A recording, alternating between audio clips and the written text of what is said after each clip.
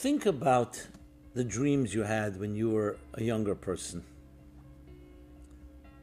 First, the dreams about your own life, aspirations, ideals, and then compare it to where you are right now.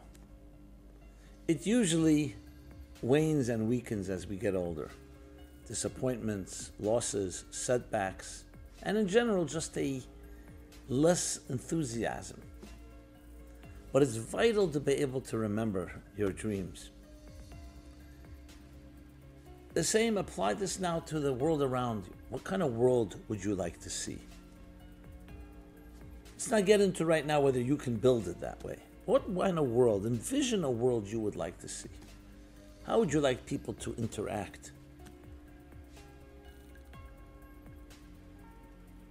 The key to all true transformations is comparing the highest ideals with where you are right now. And then drawing a line. How do I get from here to here?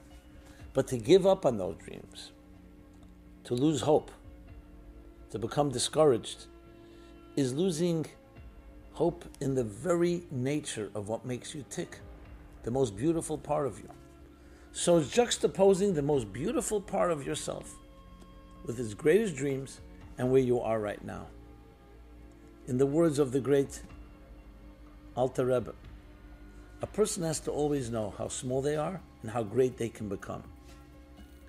Some people know how great they can become, and they have often illusions of grandeur because they have no awareness of where they are. And you can delude yourself into thinking, I'm already there,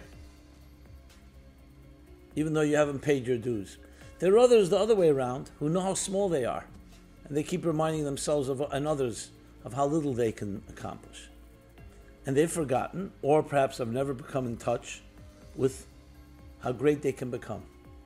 We need both. When you teach someone art or music, or any skill or wisdom, we always show the student what perfection looks like. What is the paragon? The most beautiful art, the greatest literature, the perfect circle. Then you can juxtapose and say, okay, where do I stand in comparison? So you have something to compare to, some backdrop. It's a profound exercise, and especially easier to do nowadays when our existing routines have been challenged regardless. Reconnect with your dreams and see how you can perhaps reintroduce them into your lives. And that is about reclaiming yourself.